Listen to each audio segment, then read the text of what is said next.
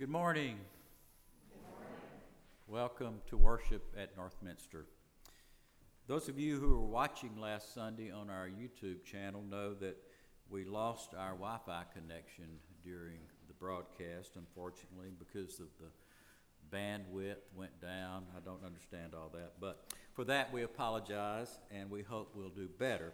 And in that regard, if any of you here in the building are connected to Northminster's Wi-Fi, please turn it off now so that we'll have our full bandwidth capability. Last Sunday's service has been restored thanks to the hard work of D.H. Clark and is now saved on our YouTube channel for any of you who may be interested. A few opportunities and announcements. Please remember in prayer those listed on the insert in the order of worship. And also Mel and Mitchell Mobley and the death of their mother and grandmother.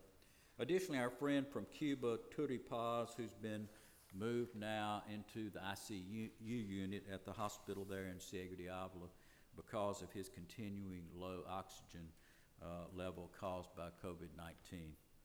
The missions trunk emphasis for September are the folks in the War Veterans Home in Monroe. So please see the church newsletter for the items that they need there. And remember that we're all invited on this coming Wednesday and every Wednesday at noon to brown bag lunch here at the church building. Bring your own lunch and enjoy a good time together and visiting. Also, all members of the Family Ministries Commission and all care group leaders are reminded of the meeting this coming Thursday afternoon late at 5:30 here at the church building. We're thankful to Marilyn Decker, as always, for the creation of our beautiful flower arrangement on the communion table this morning. And after the service, please feel free to come and take some of the flowers to brighten your week or someone else's week. And as always, please review the insert in the order of worship for other announcements and opportunities, or check out our newsletter. We welcome Reverend Paula Clayton Dempsey as our pulpit guest and worship leader this morning at Northminster. Paula is the Director of Partnership Relations with the Alliance of Baptists, a position that she's held for 12 years, but from which she is retiring on October 15th. So we're really fortunate to get Paula here before she's retired. She's also a longtime friend of Northminster, assisting us in many ways throughout the years. Prior to joining the staff of the Alliance, Paula served more than 25 years as a pastor, campus minister, hospice chaplain, and the director of the Advent Spirituality Center. Paula lives with her family in western North Carolina, where she enjoys watching wildlife from her back porch and cooking with fresh vegetables, Camille, purchased from the local farmers market. Paula, welcome to Northminster.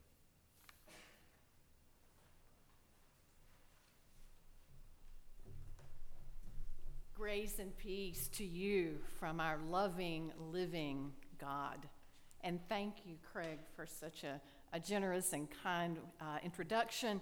And thank you, Marilyn, for the beautiful flowers. Where are you, Marilyn? I saw she's wearing a robe now. When I saw her earlier, she wasn't. Thank you so much. And when you take one of those blossoms with you when you go home, may it be a reminder of God's blessing and love for you or whoever you share it with throughout this week.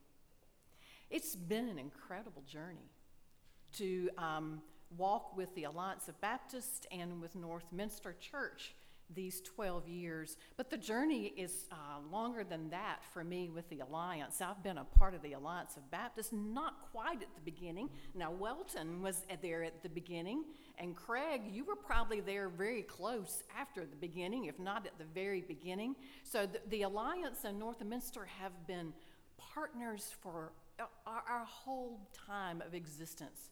And it's been an incredible journey, partnering in mission, forging a way for free and faithful Baptists to be in pursuit of God's justice and love in partnership. entering into partnerships and mission, especially with our friends in Cuba. It's been an incredible journey of pursuing and proclaiming God's liberative justice in this world. So I want to thank you. Thank you for being a part of that with the Alliance.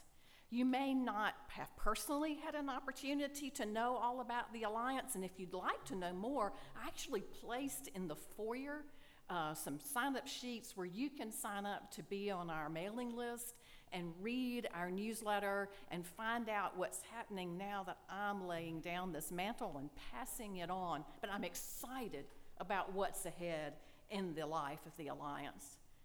I'm also excited about what's ahead in the life of Northminster Church. I am honored to be a guest at this particular time when you are an in-between season, in between pastors. You know, the last time I visited you, you were in a similar season, and God did marvelous things with you in bringing new leadership.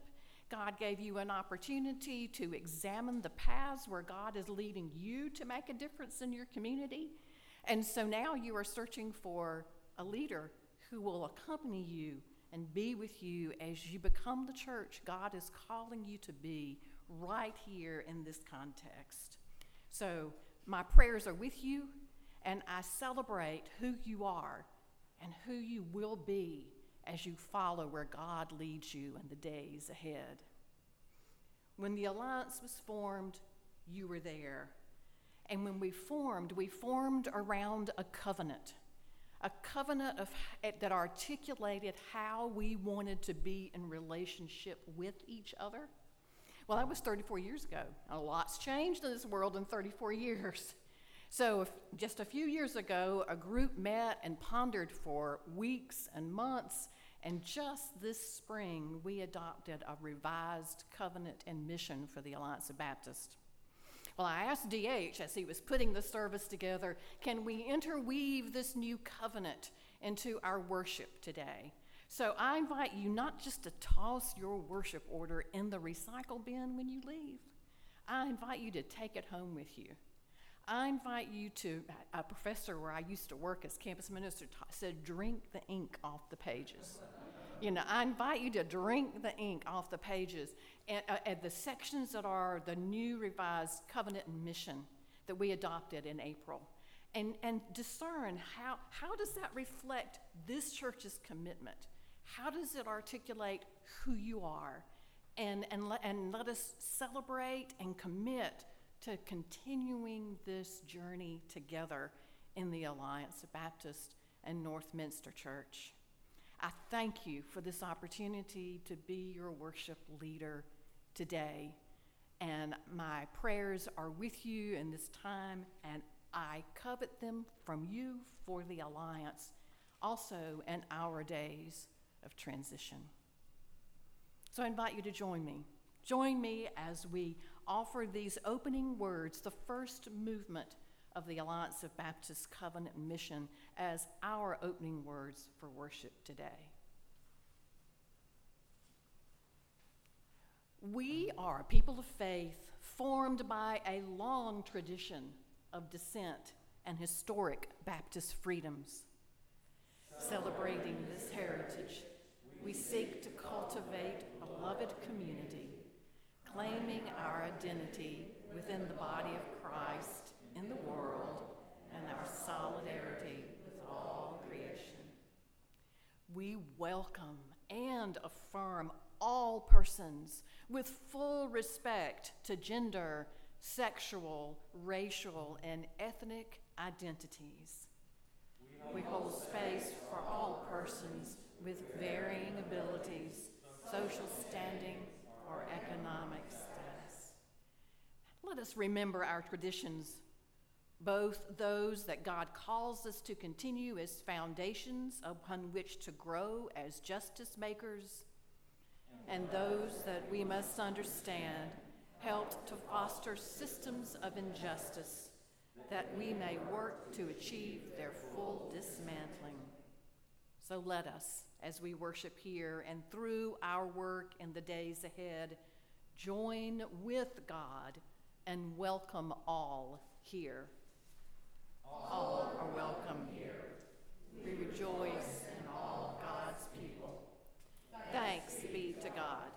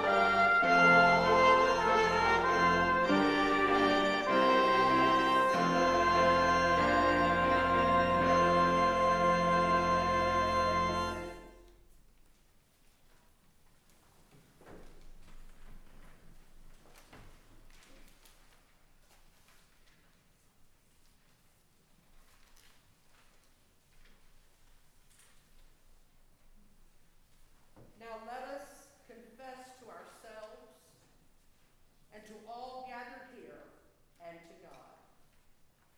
We lament that over time, many of us have contributed to systems of racial, social, economic, and environmental injustice, privileging some while excluding others.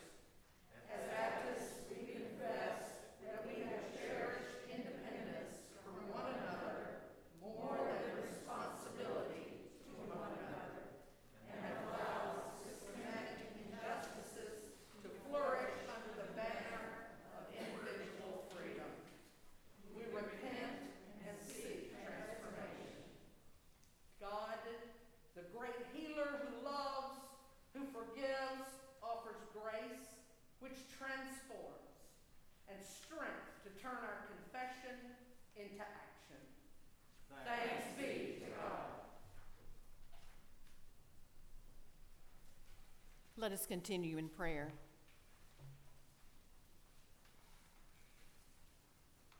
Oh God, because you are the source of all life and love and being, we call you Creator. Because you hold us up and give us strength and courage when we are struggling and in need, we call you Sustainer. Because we have known you in our pain and suffering, we call you Comforter. Because beyond pain lies your promise of all things made new, we call you Hope. Because you are the means of liberation and the way to freedom, we call you Redeemer. Confident that you will hear, we call upon you with all these names that make you real to us. And we call upon you once again to respond to our yearnings for peace.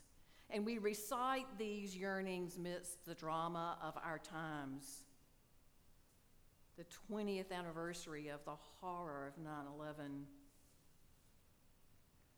The craziness we find ourselves in with conflicting cultures and worldviews. In the alarm over power possessed by all or some to destroy so much of what we've known.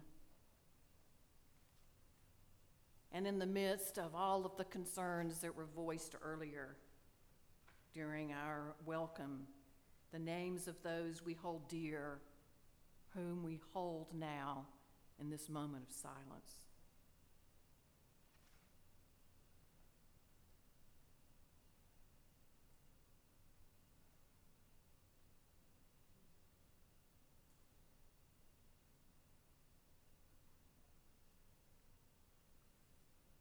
O Spirit of God, make your presence evident in these we remember, and in these distressing and disquieting days that are filled with conflicts over race and human dignity, with war waging, and with the defiance of hurricanes and pandemic losses and punitive public policies and partisan turmoil. Oh, we need your presence to be evident in all these times. We pray today not only for peace, but for the things that make for peace, and that we may be used as instruments of your peace. Like you, may we judge with wisdom and be generous with mercy. May we cultivate courage and compassion and community. Like Jesus, may we offer ourselves in service to others with love and empathy, that the well-being of our neighbor and our enemy will be valued as highly as the good we seek for ourselves. Let your spirit of peace inspire us to take on the challenges of these times with the perspective, the grace, and the dedication needed, that your will may be done on earth as it is in heaven. Amen.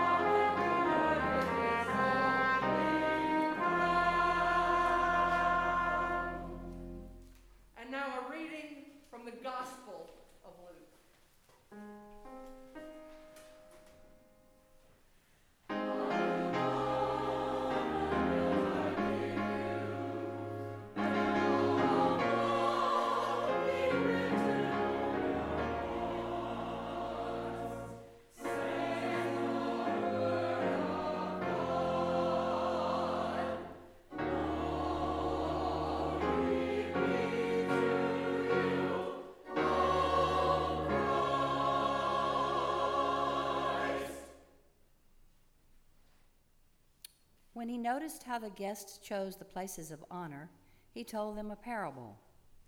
When you are invited by someone to a wedding banquet, do not sit down at the place of honor in case someone more distinguished than you has been invited by your host. And the host who invited both of you may come and say to you, "Give this person your place."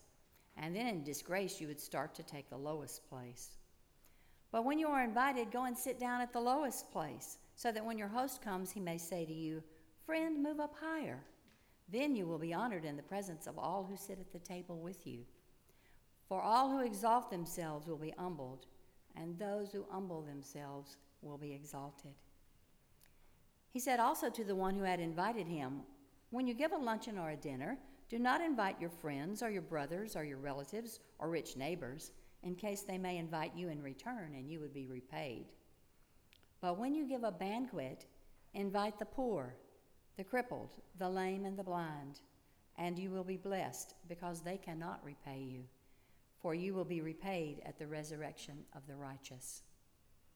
One of the dinner guests, on hearing this, said to him, "Blessed is anyone who will eat bread in the kingdom of heaven." This is good news for all to hear. Thanks be to God. Praise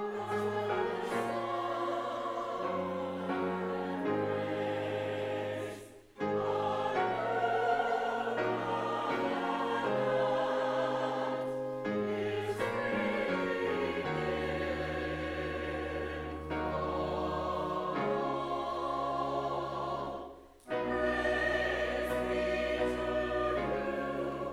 you,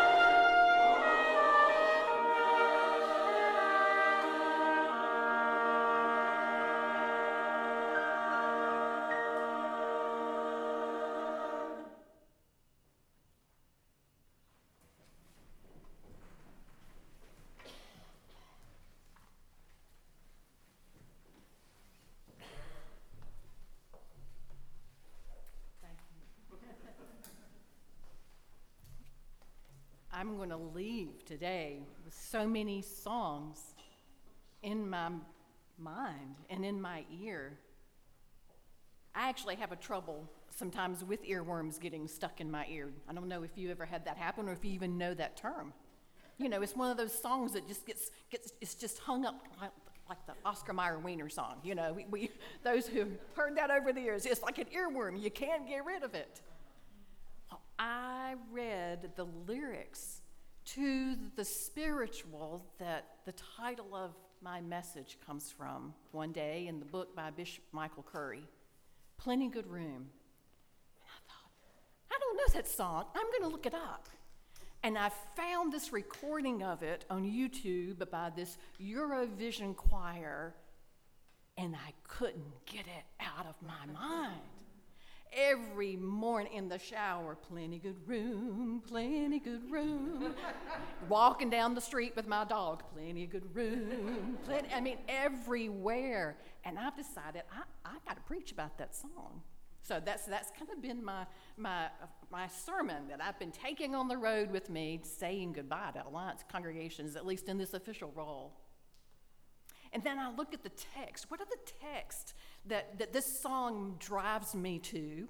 And the two that were read earlier in this service were two that I chose to share with you today and just ask us to reflect about them a bit. You know, Jesus tells stories about tables all the time. There's plenty good room at the tables, at Jesus' table, at the tables that Jesus set, at the gospel table, at the kingdom table. Plenty good room, plenty good room, plenty good room at my Father's kingdom. Plenty good room, just choose your seat and sit down. That's how it goes. DH is going to sing it much better for us in a few minutes. But these two stories that were read earlier remind me so much about the tables of my childhood and my growing up years. Now, the first story is about a wedding banquet. Well, what it reminds me of is the family reunions that I had growing up. Now, I grew up on a tobacco farm, and in my mother's family, there were 10 siblings. In my father's family, there were originally 17 children. Seriously, I have first cousins that I barely know because there were so many of us. So when there was a family get-together, there were not a lot of seats. You know, we'd find a seat, you know, at the table anyway, but we'd find a seat wherever we could. And then often these family get-togethers were on Sunday after church. And one of the sisters or brothers would host it at their house, or we would go to our grandmother's house. And who got to sit at the big table, you know, the dining room table? Well, the guest preacher would sit there with all the men. Now, my seat would be at the children's table, and I graduated to move to sit at the table where the women who prepared the meal sat. If I had attempted to sit at the dining room table, just like this parable says, I would have been told where to move. I would have been told where my seat belonged. And then the second story reminds me of the table we had more than one table at the farm where I grew up in our farmhouse. We often served. We called it dinner. The noontime meal at our house was dinner because it was the biggest meal. It was the meal that had to be the largest to sustain us through our day of work. And so at this time of year, this time in September, we'd still be doing this work on the farm because my daddy raised tobacco. And harvesting the crop was always a sun up to sundown work. And sometimes he would employ young men in the community who would come and help us, and anybody who helped us work that day on the farm, we would have them for dinner. And since I was the only daughter of children of 4, I had 3 brothers, I was my mother's helper. So whatever she needed me to do, whether it would be peeling potatoes, slicing tomatoes, slicing cucumbers, whatever the job she had for me, it was my job to assist her to get that meal on the table for everyone. One of my jobs was to set the table. And I was a typical teenager, aren't we all? You know, I didn't quite follow her instructions to the letter all the time. And one day, I set the table the way I thought it should be set. You see, we had two different tables, one on the porch that was much larger, a large one, and one in the kitchen table that was the size for just our immediate family. And the tradition was that if we had any black helpers, that they would sit at a table separate from the family. I was a troubled teenager, and I didn't think that was the way the table should be set, so I set it differently that day. And you know what? We never set the table the way we used to ever again. The table was big enough for everybody. And we all sat together that day, black and white. Now, I cannot tell you that racial bias ended in my family that day, because it's still present. But I can tell you that a teenage girl set a table differently, and something changed.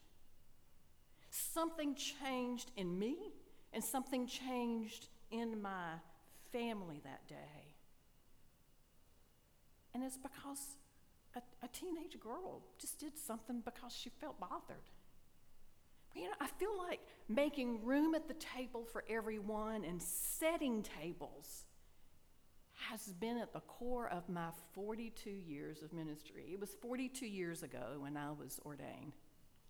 And I feel like setting tables is at the heart of the work we are called to do as the church. For the church, it started with the Hellenized Jews who were widows who needed assistance and said, "Can't you help us too? Don't we deserve being helped?" And then the church made room at the table for Samaritans, these people who were part Jew and part Gentile. Can't we get a seat at the table? And then there was a knocking at the door of those completely outside the Judeo-Christian tradition. They wanted into the church. Is there room at the table for the Gentiles? And these were our ancestors. Is there room enough for me? 400 years ago, this question was asked by our Baptist ancestors who risked life and limb to cross the ocean in pursuit of religious liberty and come to the lands here. And the vision of a table with room enough for all was sung by enslaved persons 400 years ago. Plenty good room at my father's table.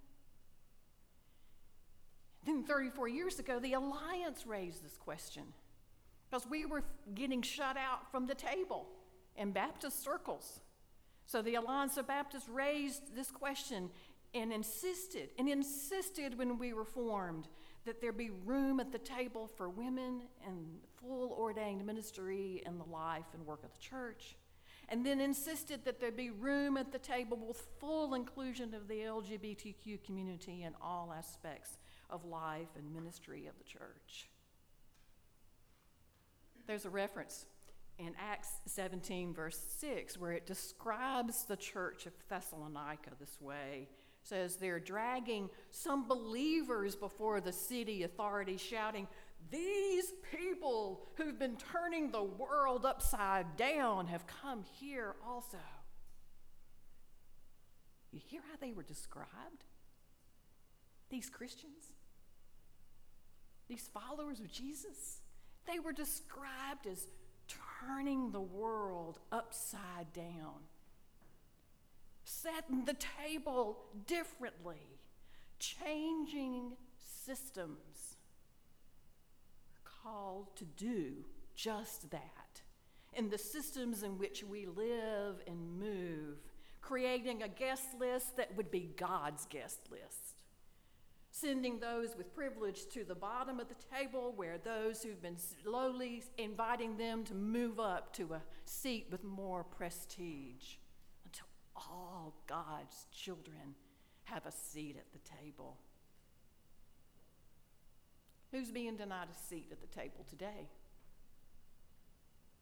Well, I think the same people who sang this song or composed this song 400 years ago had a deep theological vision, believing that God's household has room for all, and they've been denied seats 400 years. You know, that vision is a message that is a counter-narrative to the dominant one, too. I mean, if you get a seat at the table, that means I'm going to lose mine. No, it doesn't. There's room at God's table for everyone. Well, there might not be enough food to go around if we keep adding to the table. No, at God's table, there's plenty to go around, especially if we all just take what we need. You see, we're setting places at God's table. We're God's partners in bringing justice and healing to our world. God has tapped us to be a part of God's dream team. That's what James Forbes has said to me over and over. We are a part of God's dream team, called to end racial injustice now and forever. God has recruited us to dismantle all systems of abuse of power, the power we destructively hold over one another, and all of creation that dehumanizes, that strips people of human dignity and safety, power that withholds a living wage from those who harvest the food we eat, power that believes that natural resources are mine to extract and use for profit, power that says white bodies are more deserving than black and brown bodies. There's so much abuse of power that needs dismantling, so many tables that need resetting and expanding. Oh, they go by other names, like redistricting. That's a table. That's table setting, just pure and simple. Somebody set the table. There's the question of who gets to vote. How accessible should voting be? Table setting. What about the rights of transgender children and their families? And reproductive choice? Well, it's under siege. Pure and simple, it's table setting. Who actually gets comprehensive and affordable health care? And which schools are adequately funded? Which neighborhood schools? And clean water, who gets that? And a living wage in your dreams. All of that is about setting tables. The Alliance is working hard now to reset the table of our organization.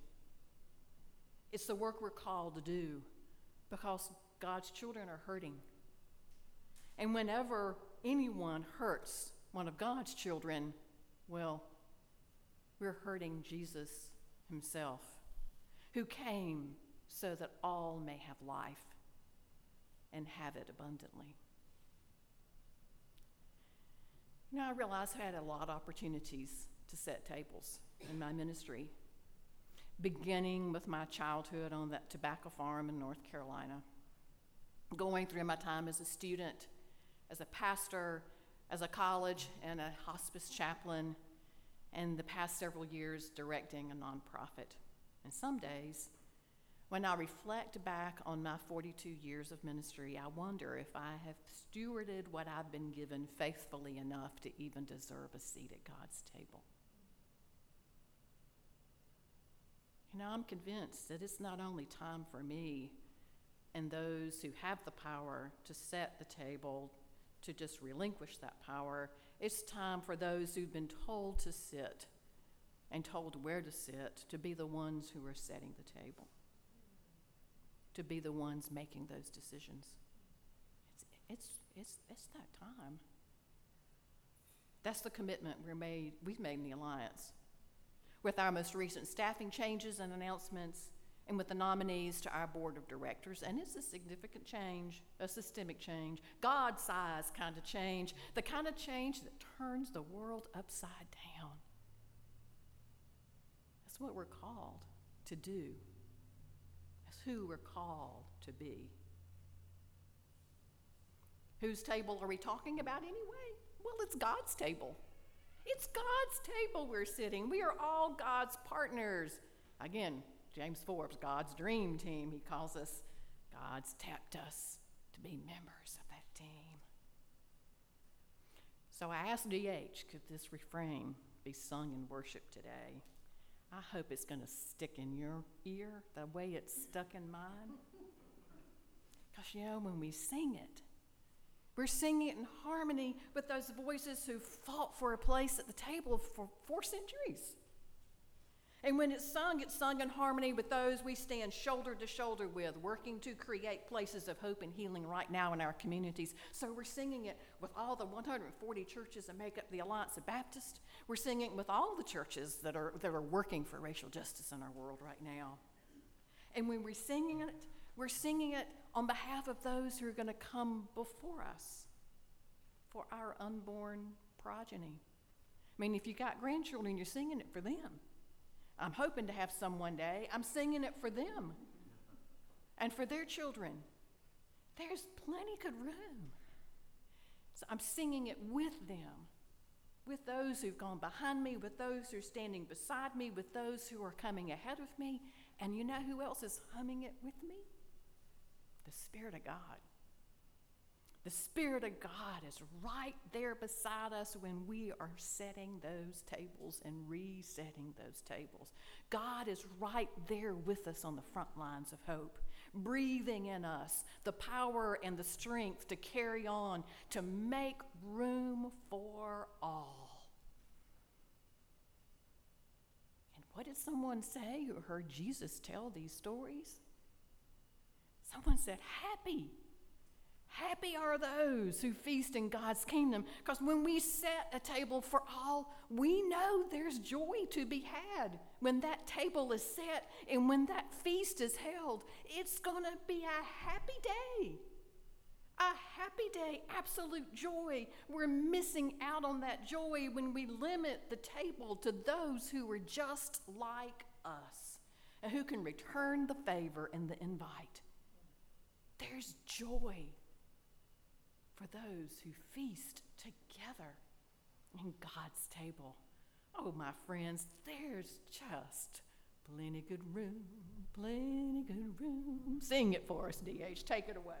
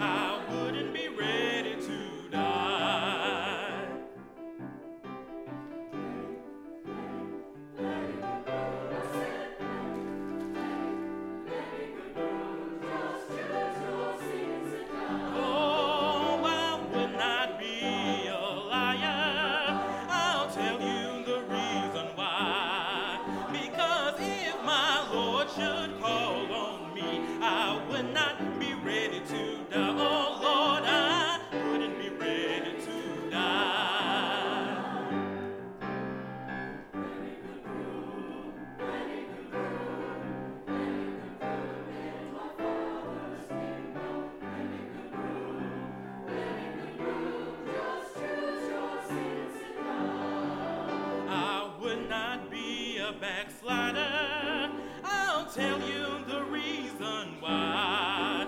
'Cause if my Lord should call on me, I wouldn't be ready to die. No, I wouldn't be. No, I wouldn't be. Lord,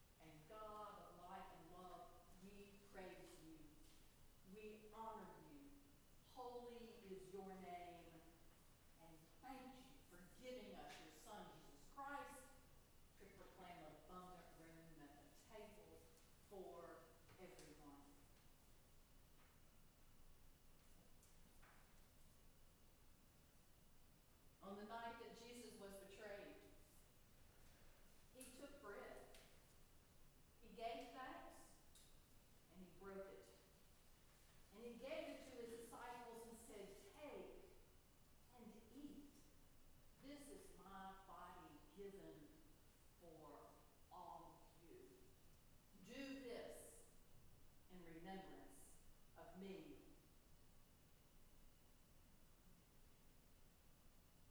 The body of our Lord Jesus Christ was broken for us, so we break this bread for those who love God, for those who follow the path of Islam, Judaism, Buddhism, or any faith tradition, so that one day we may be as one.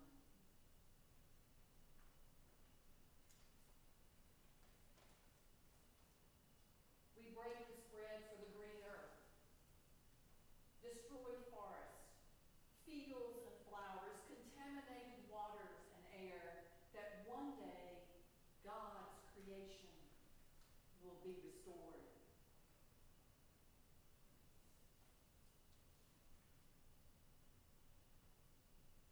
We break this bread for those who have no bread, the starving, the homeless, the refugees, the detainees, that one day this planet will be a home for everyone.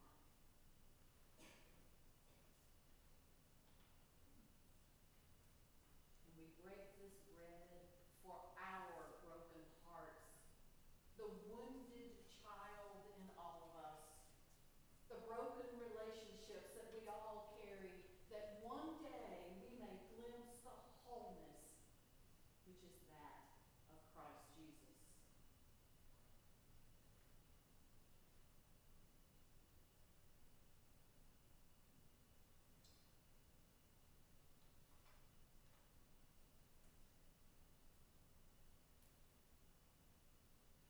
And when the supper was over, he took the cup.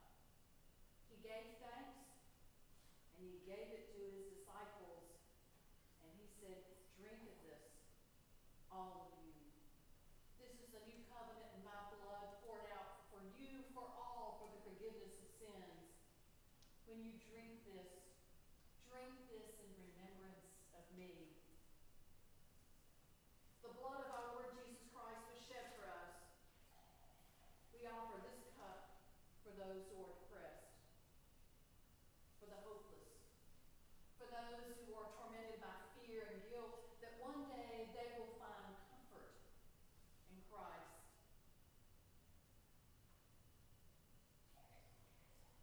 We offer this cup for those who are forgotten, the crying, and those for whom no one prays, that one day they may find community in Christ.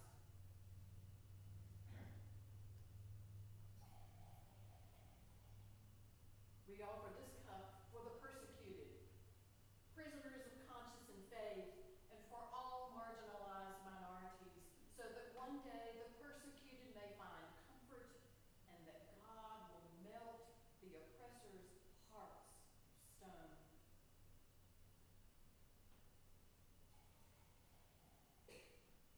We offer this cup for those who suffer from war and bloodshed, that one day God's reign of peace and justice will come on earth.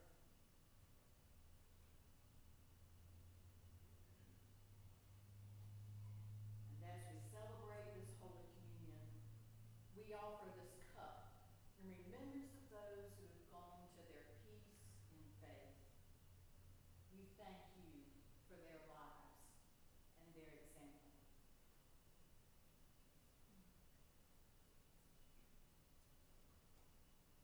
Pour out your Holy Spirit on us, those of us gathered here, and on these gifts of bread and wine. May they be for us the body and blood of Christ, that we may be the body of Christ broken for this world. Make us one in faith together. Make us one with thee, O God. And make us one in ministry to the world, that we may proclaim God's justice and love until Jesus comes again and we feast at the resurrection table. And now we make bold to pray the prayer that Jesus taught us to pray. Say, Our Father, who art in heaven, hallowed be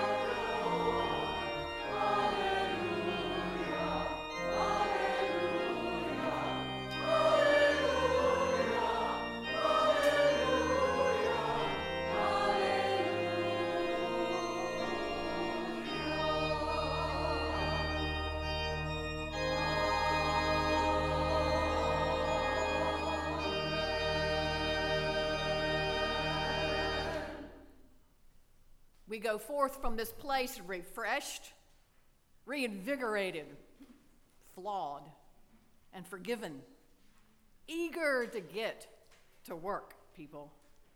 May our worship go with us. Guided by the Spirit,